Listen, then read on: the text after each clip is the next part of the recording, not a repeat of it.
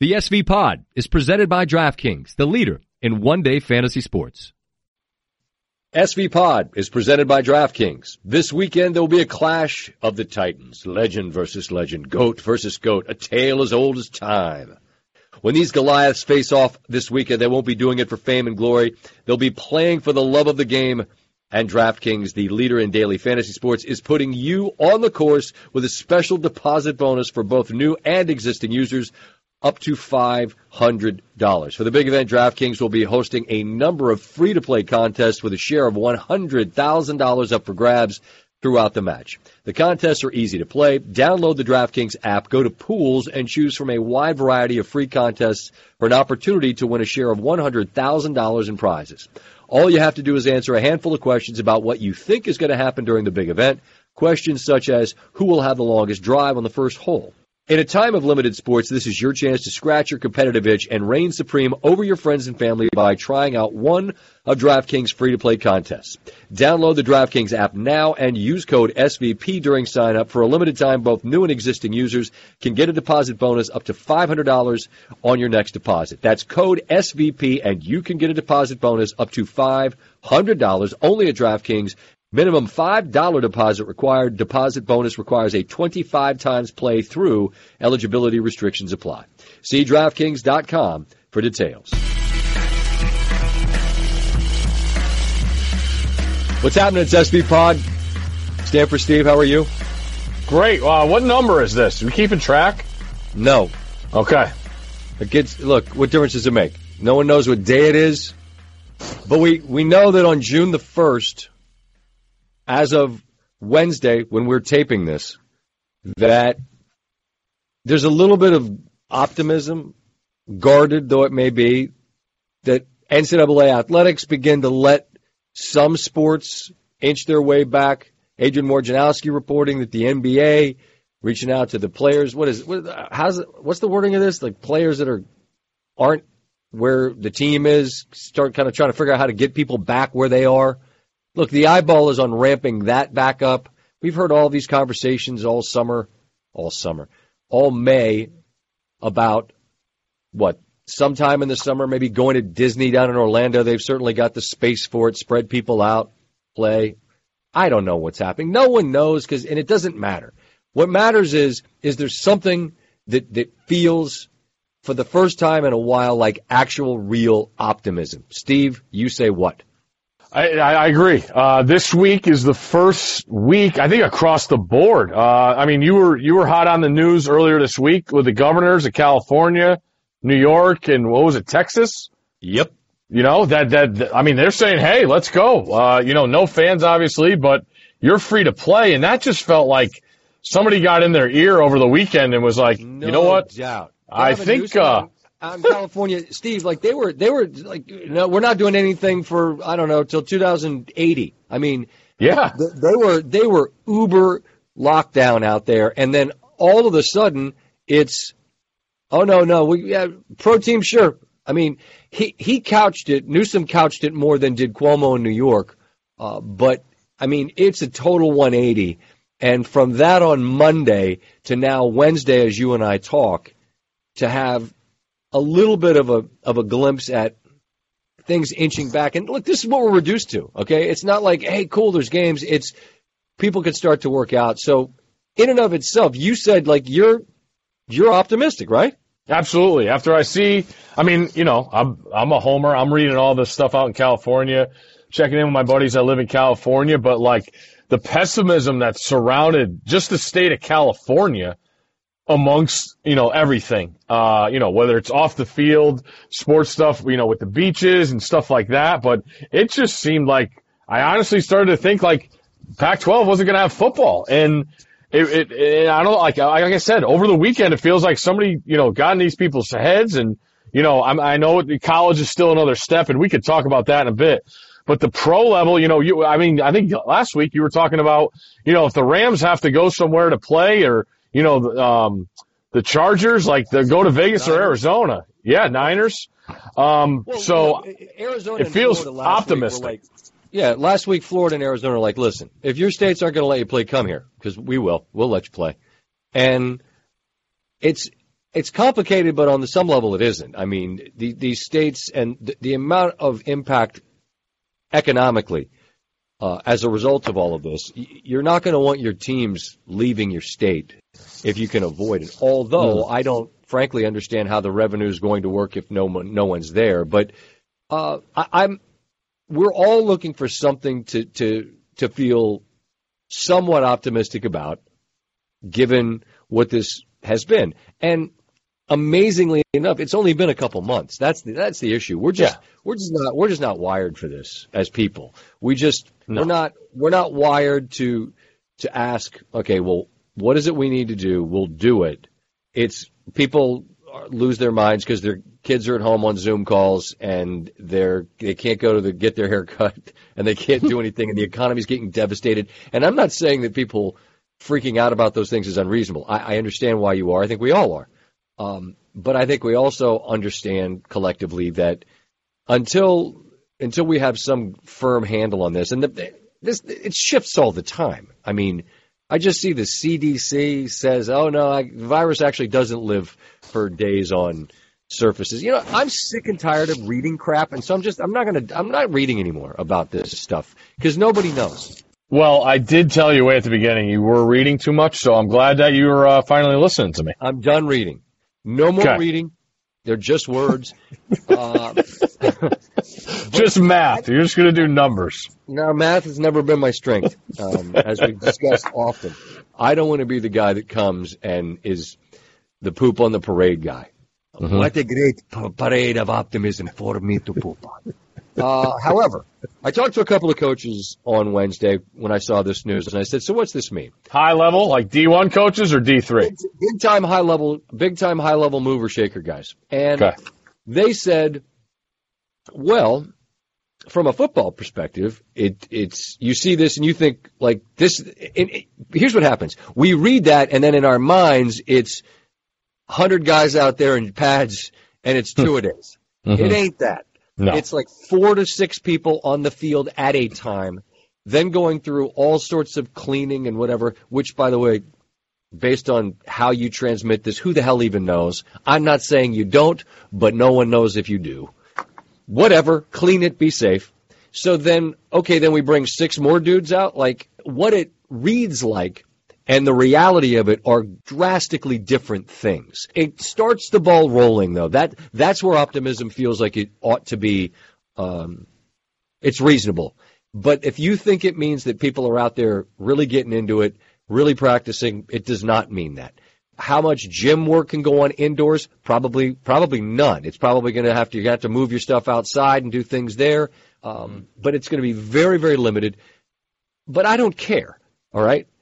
Because if you can do that, say June, then remember when we had Brian Kelly on very early in this, the Notre Dame head coach told us by July 1, just to give me a benchmark of when do you think you need to have something happening? He said, we need to be able to be on campus and start working out by July 1 so you can get camp going so you can play football at some point in time, ideally when they're scheduled, late August.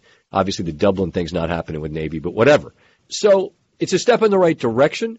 It's positive momentum from none, but I think based on the conversations I had with these coaches, and it would seem that basketball will be easier to deal with and get a handle on. Steve, you'd know better. I mean, a football locker room is like a petri dish, isn't it?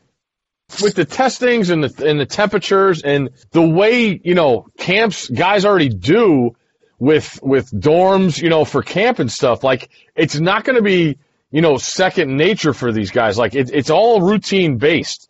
And as long as, that kid doesn't deviate and try and do his own thing, sneaking out after curfew or something, during practice or camp, everything's going to be fine. But you're going to have rule breakers wherever you go. I'm just worried coaches aren't going to tolerate anything now. Like they've jumped through how many holes to get here now. And now that these guys got, start seeing their scholarship check, their meals are being paid for, they're getting decked out in all their gear and stuff. There's going to be a trust level that, I'm sure that we could talk about in a little bit after our Saban interview that I want to get to with the recruiting side. But it's just, the tolerance level for coaches is going to be really, really interesting. I think people have to understand what it is, and more importantly, what it isn't. What it isn't is a massive step forward. What it is at least positive momentum. And if that's June 1, all right, so that gives you, how many, 30 days have November, April, June, and 31 days? Are there 31 days in June? Yeah, I think there's 31 days. 30. Okay.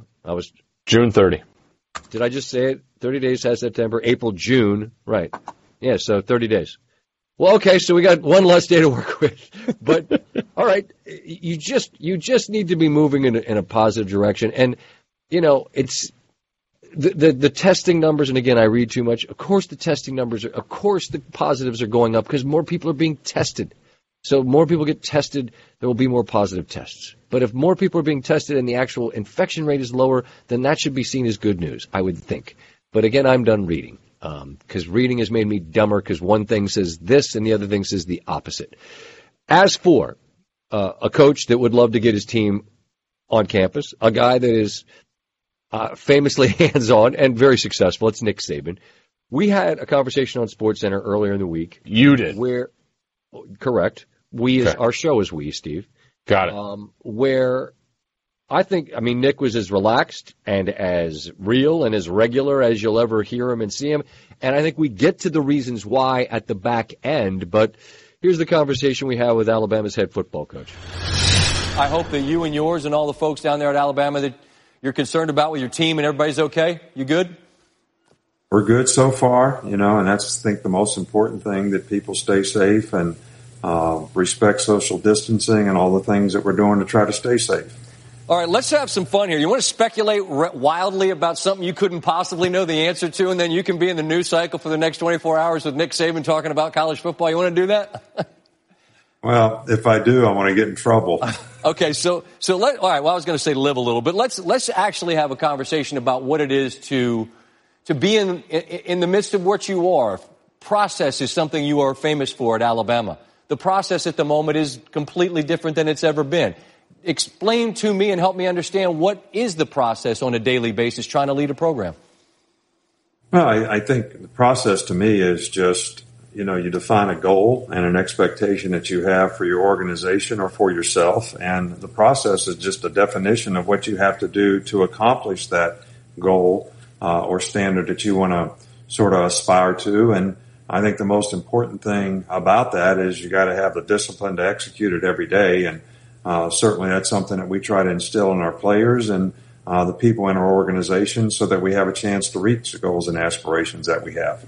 You were kind to ask me before we started how I'm doing, and I told you, the structure of my day-to-day, and I'm a creature of habit, has been totally thrown out of whack, but we're figuring it out as we go along and trying our best. For you, Nick, personally, you've done what you've done incredibly well for a long time, but you've had to figure out new things. How have you dealt with what this is? Well, I think that, the first thing I did is they told us on March 13th, which was a Friday, which was the last day of school before everybody went on spring break, that we were shut down, that we couldn't have spring practice, we couldn't do any recruiting. And immediately I just started to develop a new plan for, how are we going to move forward with our team and our players. One of the things that I've noticed sitting in on these Zoom calls every day, because we could do it slow, we could teach concepts. There's been some tremendous teaching going on that when you have players for 20 hours a week and you got a 45-minute meeting and then you got to go out to practice, sometimes you can't do quite as good a job of teaching off the field, and you got to depend on what you have to do on the field. So what we've been able to do off the field, I think, is going to enhance the players' chances of development when they get back, whenever that might be. That's really interesting. So mentally, maybe you get a chance to sharpen some things, but then the physical, I don't know how you replace not having spring ball. How might that impact whatever happens when we get together for fall? Well, I can't really predict that, but I think the players that will be most affected by this are going to be the young players, because I think spring practice is the first really opportunity that they have to learn things at a really snail's pace. You don't have to get ready for games. You're not putting up new game plans every week where they struggle because they don't even understand the basic concepts. And spring practice is where they learn basic concepts. So if we can do some of that in the summer, I think that will really help them in the fall. But I think the young players are the guys that are going to have the toughest, most difficult time adapting to no spring practice. All very interesting, as was something that you and I talked about before we started here, this Jordan documentary. And when he said things like winning has a price, leadership has a price, he said things that I could have imagined coming out of your mouth. And as you nod with me, did you find yourself, Nick, nodding along with Michael Jordan as he spoke? I think that was the best thing I've heard for a long time, because there was nothing that I could agree with more. The way he said it, the conviction that he said it with, the things that he did, the way he lived it, all the time he competed and played. I talked to recruits. I talked to our players. I actually sent that last couple minutes of that number 8 show because I wanted players to see that. I thought that was, so inspirational, so powerful, so compelling. And, I think it's a reflection of a great competitor and what they're willing to sacrifice to be able to win, what they are willing to sacrifice to be a leader. Sometimes I see fewer and fewer people in this day and age who want to be in a leadership role because they don't want to offend anybody. They want to be liked by everyone. And I don't think you have to offend people to be a leader, but I do agree that sometimes you got to push people and challenge them to do things that they may not be comfortable doing. You got to get used to being uncomfortable sometimes when you're a great competitor. And I think Michael said it as well as it could be said, and it really came from the heart. And it was great, man. I loved it. I bet. I know a lot of folks that are in your position, and those of us that haven't lived it the way you have felt the same.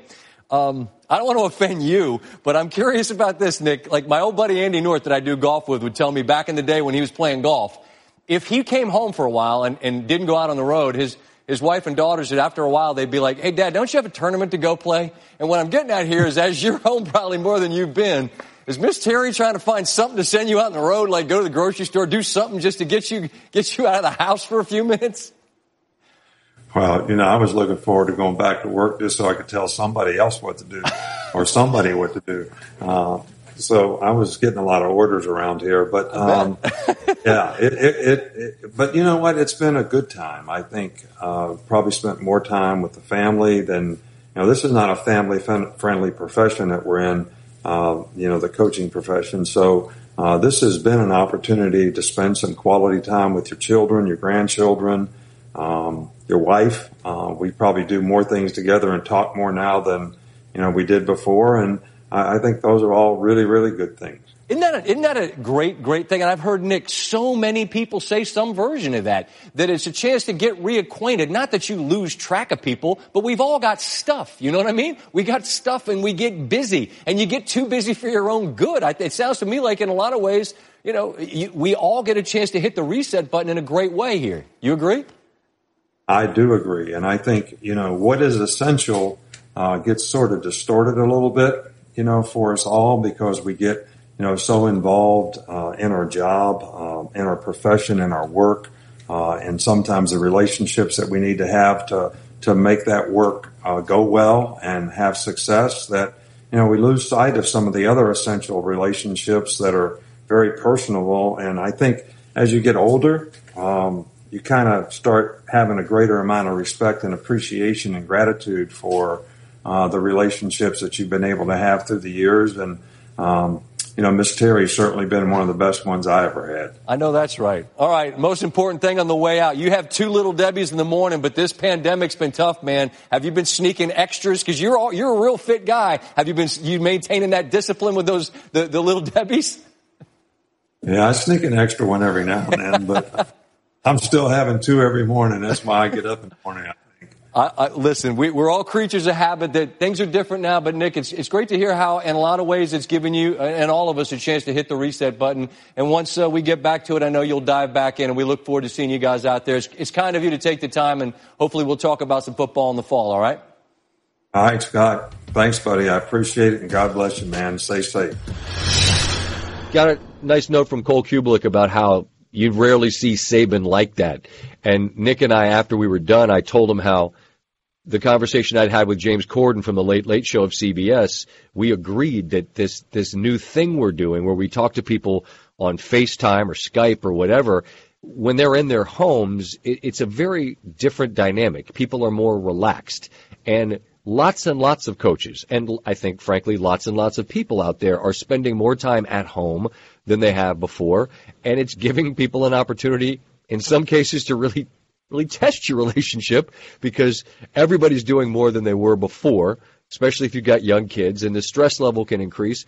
But I just thought it's cool to hear Nick talk about Miss Terry, his bride, and how, we get to talk more and do more than we've done. Because look, we all know when it gets back and he'll dive headlong into what he's doing, that's what's required. At the highest level, Michael Jordan, as he talked about, winning has a price. Leadership has a price. Nick's been willing to pay that price, but right now you get to kind of invest in you and invest in being home. I thought that was a really interesting piece of the conversation, and something I think a lot of people could relate to. I was wondering what, if we were listening to a totally different changed man, and then at the end, Nick drops I'm really looking forward to going back to work so I can tell somebody else what to do. So we know that caged lion is still inside Coach Saban, which was awesome to hear. But there's a lot of interesting stuff in there, Scott. I thought this stuff, where he said, who might be most effective, and he didn't want to speculate, obviously, but he talked about the young guys.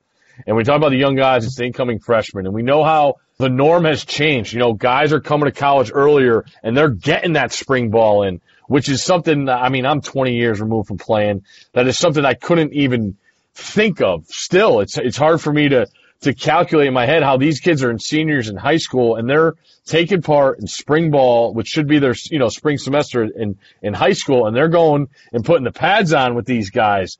And that's just, just mind blowing to me. But in that, he said he thinks, they're going to be effective because they don't have more on-field reps. What I think is great about this, and I think he's more excited about this because this is what he loves to do, is coaches are going to have way more board time. And board time, on Zoom class, they're able to put the whiteboard on. All right, hey, we got, trips over here to the right. We're doing defensive back drills. We got trips to the right here. It's 3rd and 7. All right, we're going to play this.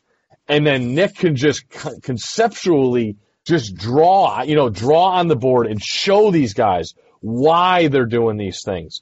And then, as soon as you get the why down, then when you get out there, it's just so much easier when you know what you're doing and why you're doing it.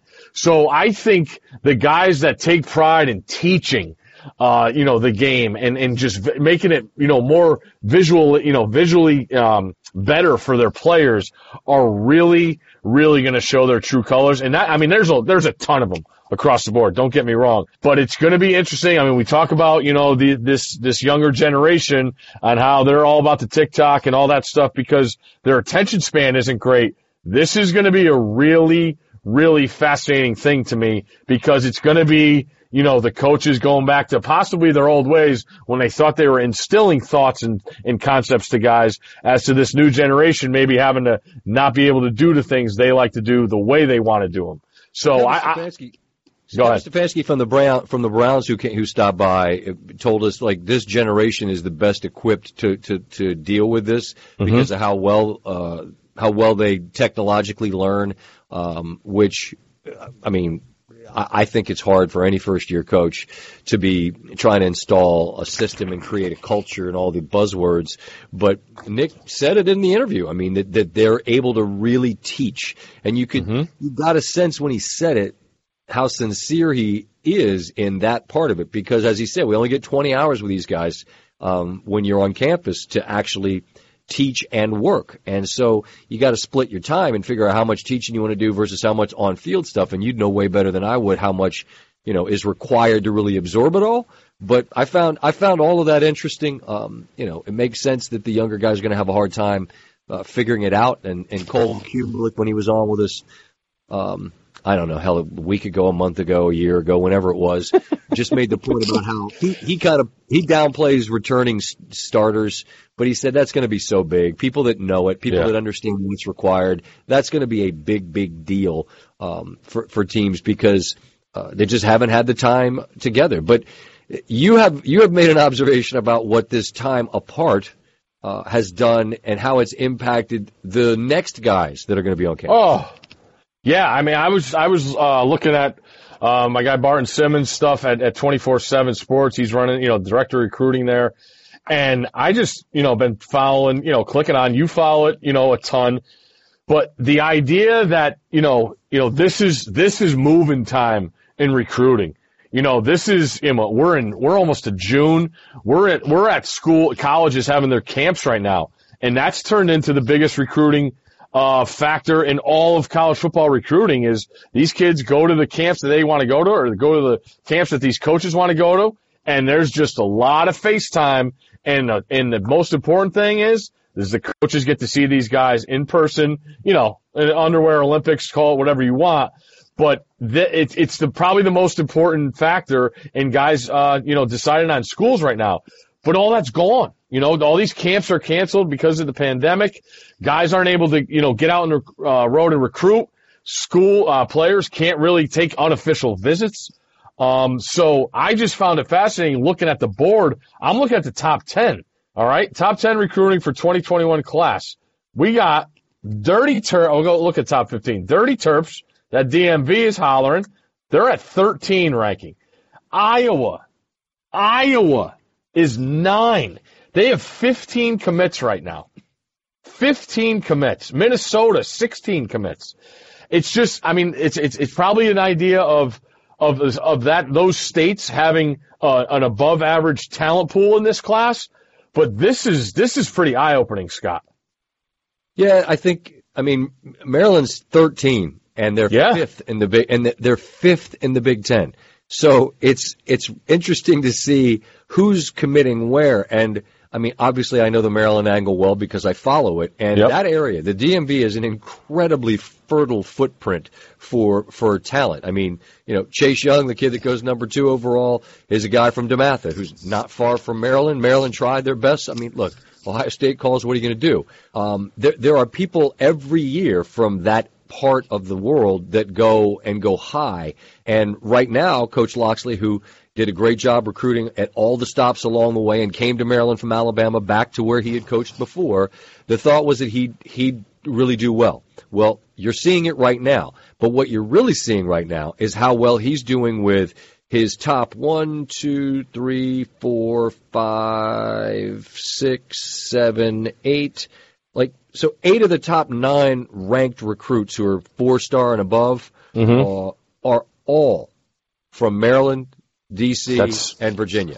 All from the DMV. Now, the good news is you get those verbal commits, but anybody that follows this knows that in recruiting is what they call a reservation. And a kid will make a reservation at a restaurant, but then he wants to see, can he get into a better restaurant, and then he goes to the other restaurant. So a verbal commitment is completely useless, as everyone that follows this knows. But what has happened, because none of these kids in that area or any other areas can go any place, I think that they're committing because, as we've seen, everyone wants to get their parade on Twitter, right, or Instagram. Yep. So you commit, and you get to get a bazillion retweets, and you can do your video, and you can get that deal where they make a picture of you in the new gear, and you get to say thanks, bro, and you get to say whatever. Everybody gets to tell each other that you're great, and you get to say you already know and all that stuff. And okay, cool. But guess what it means? Nothing. Not one thing.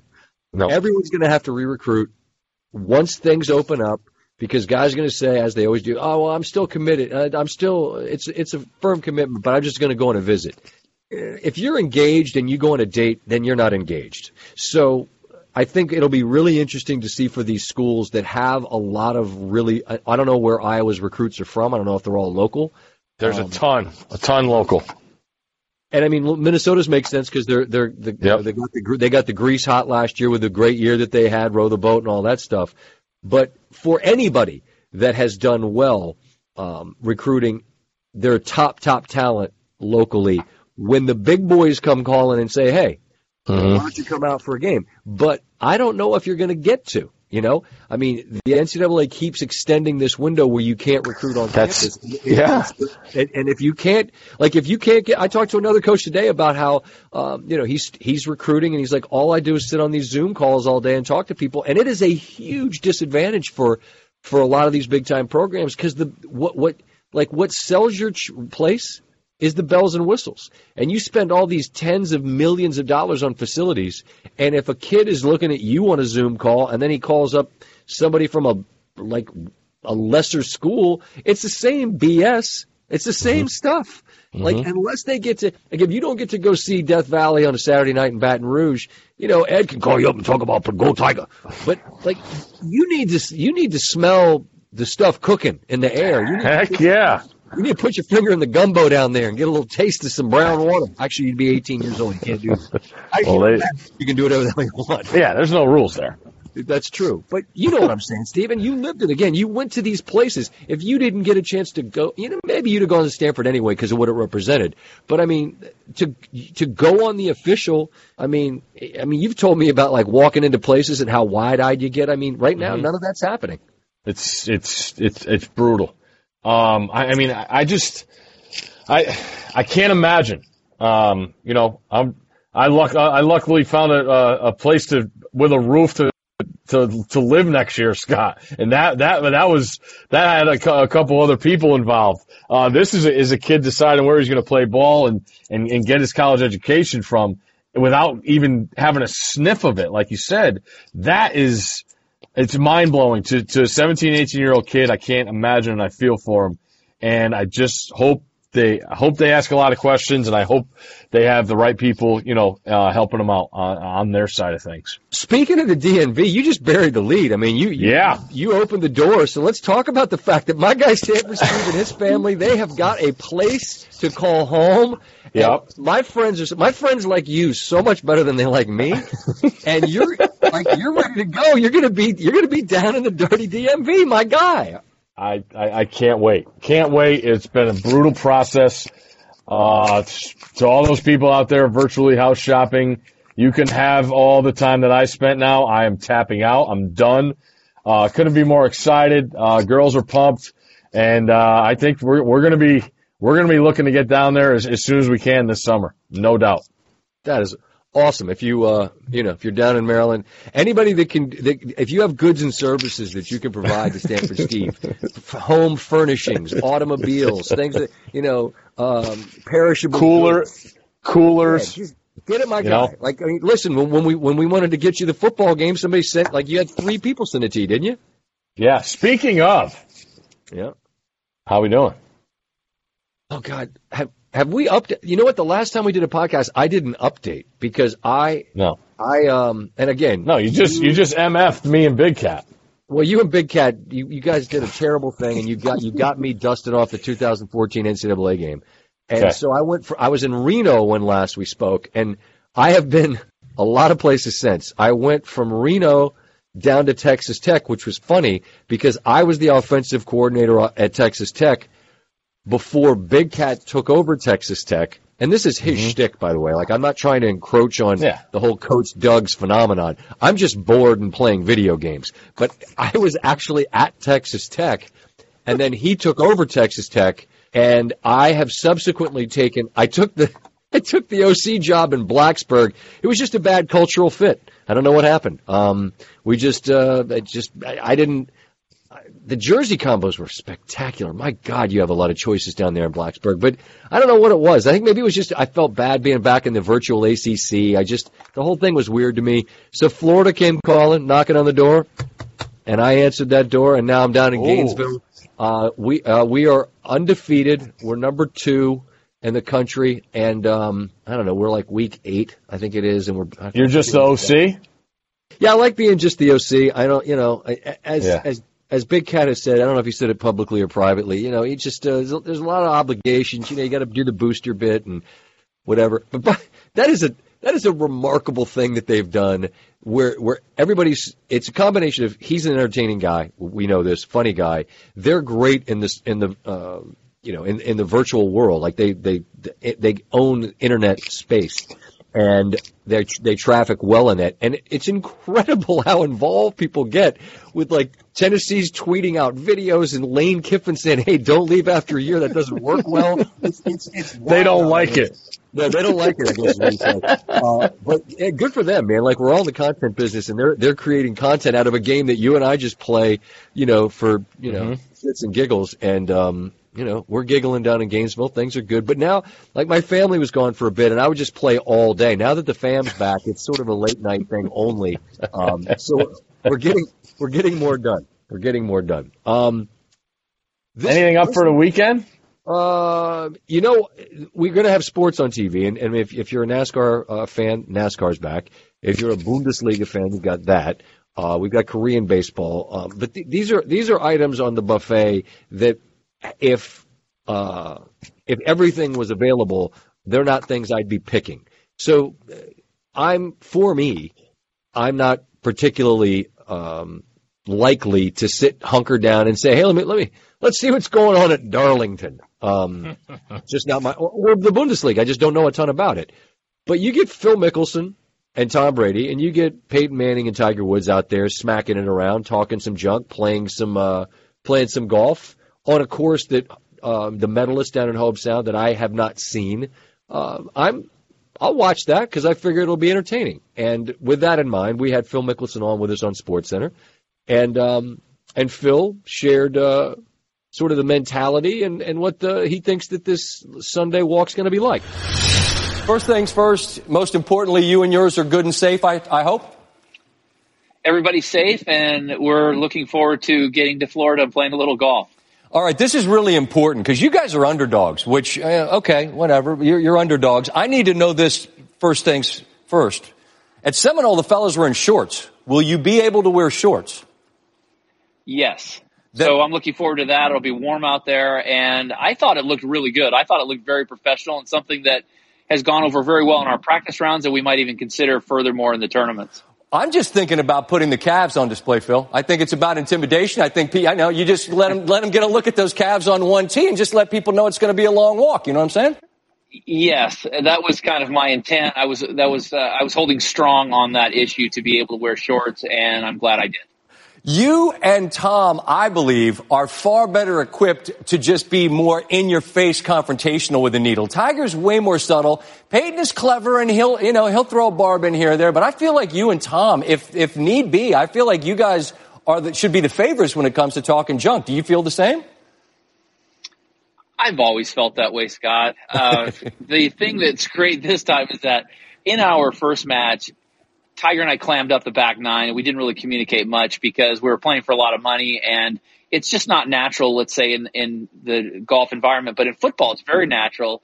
Peyton is one of the best smack talkers, and the great thing about Peyton is that when he does give you a little jab, he does it in a way that's funny, that doesn't come across as an attack, and so it elicits a response that's not defensive, but actually laughter. So I think we're going to have a lot of fun, especially with Peyton.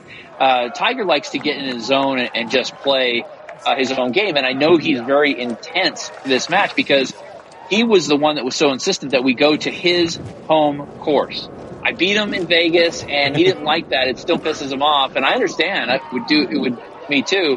He was insistent, despite everybody else wanting to go elsewhere, that we go to his home course at Medalist Club, which is great for Tom and I. It gives us an opportunity to give him a memory that he's not going to like every time he shows up at his home course. Yeah, Phil, what was the accounting on that? I believe it was something about 90,000 $100 bills that you won, something along those lines. Do I have that right? That is correct. I gave Jake Owen one. Exactly. So that's 89,999 after we gave 100 away for somebody that had something to say about it. Now, it is a home game, but I think Brady, look, nothing better than going on the road and being the underdog in football. And obviously this is different, and it will be fun. But I think people will see a different side of these guys because they're so competitive. And I think both of them are pretty good sticks, aren't they? They're very good players. And that yet for them to put themselves out there in front of a national audience in a sport that is not their profession, that they didn't do professionally, it says a lot about them. And I have a lot of respect for them doing that. But I also think it's going to lead to a lot of fun because we're going to have some failures out there. We're going to hit some bad shots, especially those guys. And we're going to be able to laugh at ourselves. But also, I give them a lot of credit for using their platform to help a lot of people in a time of need, to be able to raise money for those that have been affected financially, to have been all the healthcare workers and practitioners, small businesses. So many people have been affected by this pandemic, and for us to be able to use our platform to help them and raise some money for those in need. That feels really good, and I give everybody participating a lot of credit for being a part of it. No doubt. $10,000 $100 bills, $10 million will be raised to help in this COVID relief with the match Champions for Charity on TNT on Sunday. Big picture, Phil, just as this is fun, and eventually we get back to some golf, with our fingers crossed come June and with an eye on the summertime. So where is the sort of state of the game? I wouldn't expect it to be sharp, but I imagine maybe some work's been going on. So just overall, where do things stand for you? So I've had the ability to practice in my yard, and I have a little practice facility that I've been able to hit some balls. So I took about 5 weeks off, but I've been out practicing and playing and getting ready. I'm excited. I think that all of us have had a couple of months off. We're excited to get back. And this is really a unique opportunity for golf to showcase what a great sport it is at a time when other sports aren't really able to play and compete because of the physical contact. Golf allows you to be safe with the social distance and yet still have the camaraderie of your friends, the activity of being outside and getting a little bit of physical exertion. So it's a great opportunity this summer for many people that haven't played in a while or just miss it to get back out and play. And I'm hoping that golf picks up some new fans. It will. And you don't have to hit anybody to intimidate. Just let them take a look at those calves right there on one. Just a couple toe raises, hit a bomb, and off you go. Phil, great to talk. And until we see each other in person, man, stay well. All my best to your family, okay? Thanks, Scott. You too. I think what Phil said about these guys being willing to put themselves out there, I agree with. I mean, it's one thing to be like in the Pro-Am at Pebble, and Brady and Manning have done that, but you kind of blend in there. This is like you're buck naked for the world to see here. It's just you four out there. In the same way that, like, if Tiger Woods had to run a hot route, you know what I mean? Like, it's how's that going to go? I mean, Brady and Manning are far better equipped to be competent on the golf course than Woods would be in the slot. So I think it'd be fun. I think that there'll be chit-chat, but I also know how competitive these guys are. And in the same way that when Phil and Tiger got to the back nine of that match, when you're trying to win and when the stakes are high, then you're just not going to be, you're not at the chuckle hut. You know what I mean? Yeah, no doubt about it. I'm actually, curious to see how Brady and Manning do. I can't golf for crap, but I love watching other people golf. I want to see how far. It's yep, that's what I'm going to use it. I'm going to use it because I don't want you to use it. It's so bad. Folks out there, help me stop saying curious. I just can't stop saying it. We talk to 10 people a night, and I keep saying I'm curious. So what are other words for curious? I'm interested in, I'm wondering, explain to me. I'm intrigued by. I'm trying too hard with that. Help me understand. Help me understand this. But no matter what happens, by default, I say I'm curious. And then when the tape plays back from the interview, I want to jab my eye out with a fork. So I'm going to try to help me stop saying curious. I don't know send me if you've got any other thoughts for how I could ask questions. Also, if shout out to my guy Russillo. The ends of interviews, they last a minute and a half. It doesn't matter, no matter how long it takes. I'm thinking from now on, I may just create this thing where, like, when the last answer is said, I might just go, it's a Tony Kornheiser thing. Thanks. And then it'd be my way to tell myself to stop talking. No one. Yeah, just do like the Michael K. See ya. That'd be good. Yeah. Nobody needs me to do I don't have to play grab ass and any more nice stuff. But I am sincerely appreciative of people's time, and a lot of these people are doing great stuff. And so it's the process of trying to make that clear. But they already know that, and they don't care that I'm saying it. So I think I just need. Thank you. I don't know. Is it really that bad? We started mentioning it to you in radio. That was like 10 years ago, and you're still worried about it 10 years later. So it feels like you're embracing the change. I'm still doing it 10 years later, which I guess means that we all have our stuff, man. Like everybody out there listening, you've got something that you wish you didn't do, and no matter what you do, you still do it. And it hasn't gotten in the way of us being allowed to do it. But I just hate that I do it. So I'll try to stop saying curious, and I'll try to let interviews end before I say 12 more sentences. Okay. All right. Scott on the spot. Pew, pew, pew, pew, pew, pew, pew. Sponsored by DraftKings. DraftKings is giving new users a free shot at over $1 million in prizes. Pew, pew, pew. Download the DraftKings app and enter code SVP at sign up.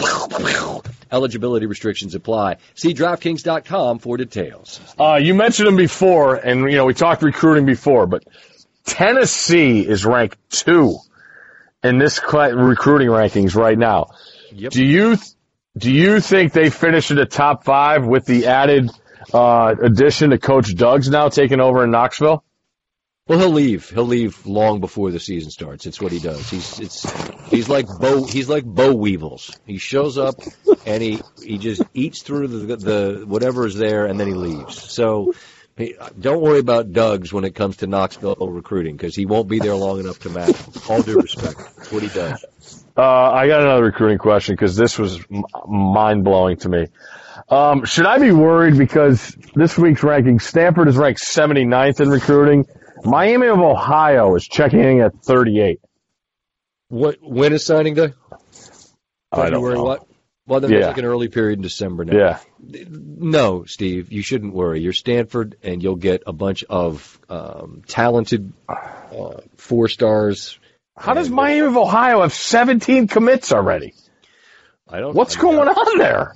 I don't know. I mean, I don't know. I was trying to come up with a clever answer. I don't have an answer. I don't know what's going on. There's momentum in Oxford, Steve. We got Mo on the ground in Oxford. Okay. I don't know. I haven't heard. How many 3? They got a bunch of 3 stars? Miami of Ohio. 10 3-stars, 17 commits overall. Really? Yeah. What? They're 1 spot below Louisville.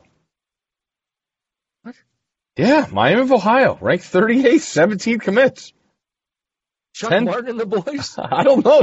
10 3-star commits already. Good. They're getting work done. All right, next one's a 2-parter. Ooh. Okay. The first part is an over/under. All right. Okay. Over/under. The date is July 20th, when we will have our first cold beverage together this summer. Well, the par 3 tournament is that weekend, and under. Under? Okay. Yeah, all right. Under. You're going to be there before me, though, so. I was going to say, are we going to have that cold beverage in Maryland or in Delaware? It'll be Delaware. But Delaware, but Delaware is fake Maryland anyway. Yeah? Well, the only place that we'll have it, we'll be at the Starboard, presuming we're allowed to be in the Starboard, and Monty's going to let us in anyway. Okay. Breaking the law. Speaking of Monty. Yeah? Speaking of Monty, you might have a package show up at your house this week, oh my God. With the best crab cakes that I've ever had, but they're from our spot Woody's in Dewey Beach. Correct. Okay. Woody's crab cakes from Dewey Beach, Delaware. It's look, there's a lot of good ones out there. They're the size of your head, and they're awesome. They are. But those things are true. Yes.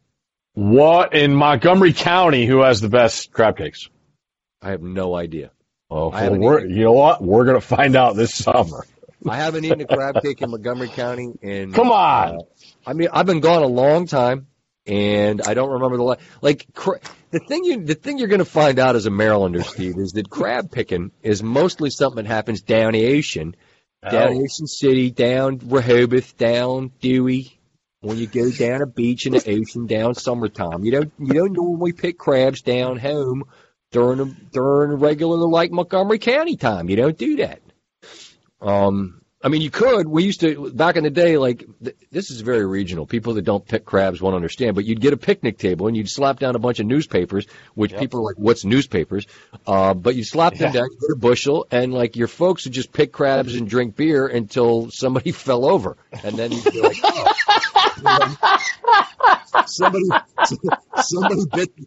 bit the deck, and I'm out of respect to some who are no longer with us. I won't name any of the people, but there's one guy in particular. It's like, well, he fell, so we're gonna have to drive home now. So, I mean, it's a very social function.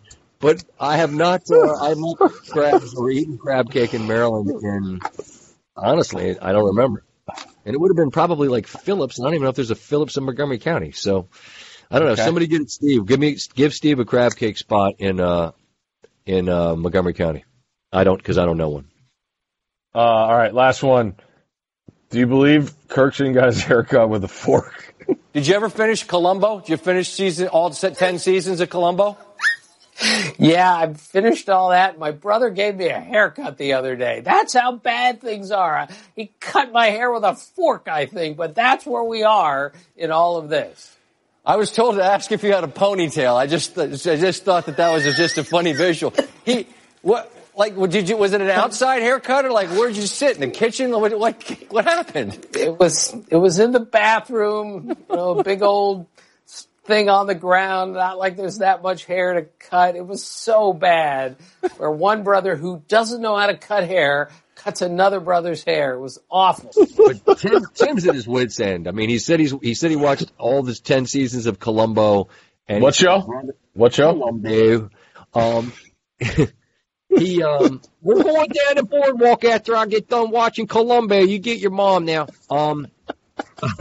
He's just despondent. Like there's no he doesn't know what to make of his situation. And he said his brother gave him a haircut. And he said he was trying to describe it. He's like, it was in the bathroom and they put a thing down on the ground. I'm like, what's a thing on the ground? Like a towel? Like what are we talking about? And in the end, I just told him I'd pray for him. # pray for Tim. And I think he told me to pray for America and the doctors, and I told him I'd pray for him because Tim is first of all, we should all pray for Tim because he's a treasure. Yes. But also, I think he's got the SADS right now. He's on the struggle bus. So, pray for Tim. Tell me a word to say that isn't curious. I'll try to stop interviews sooner. That's probably not going to happen. And, that seems like all I got. You got anything on the way out, Steve?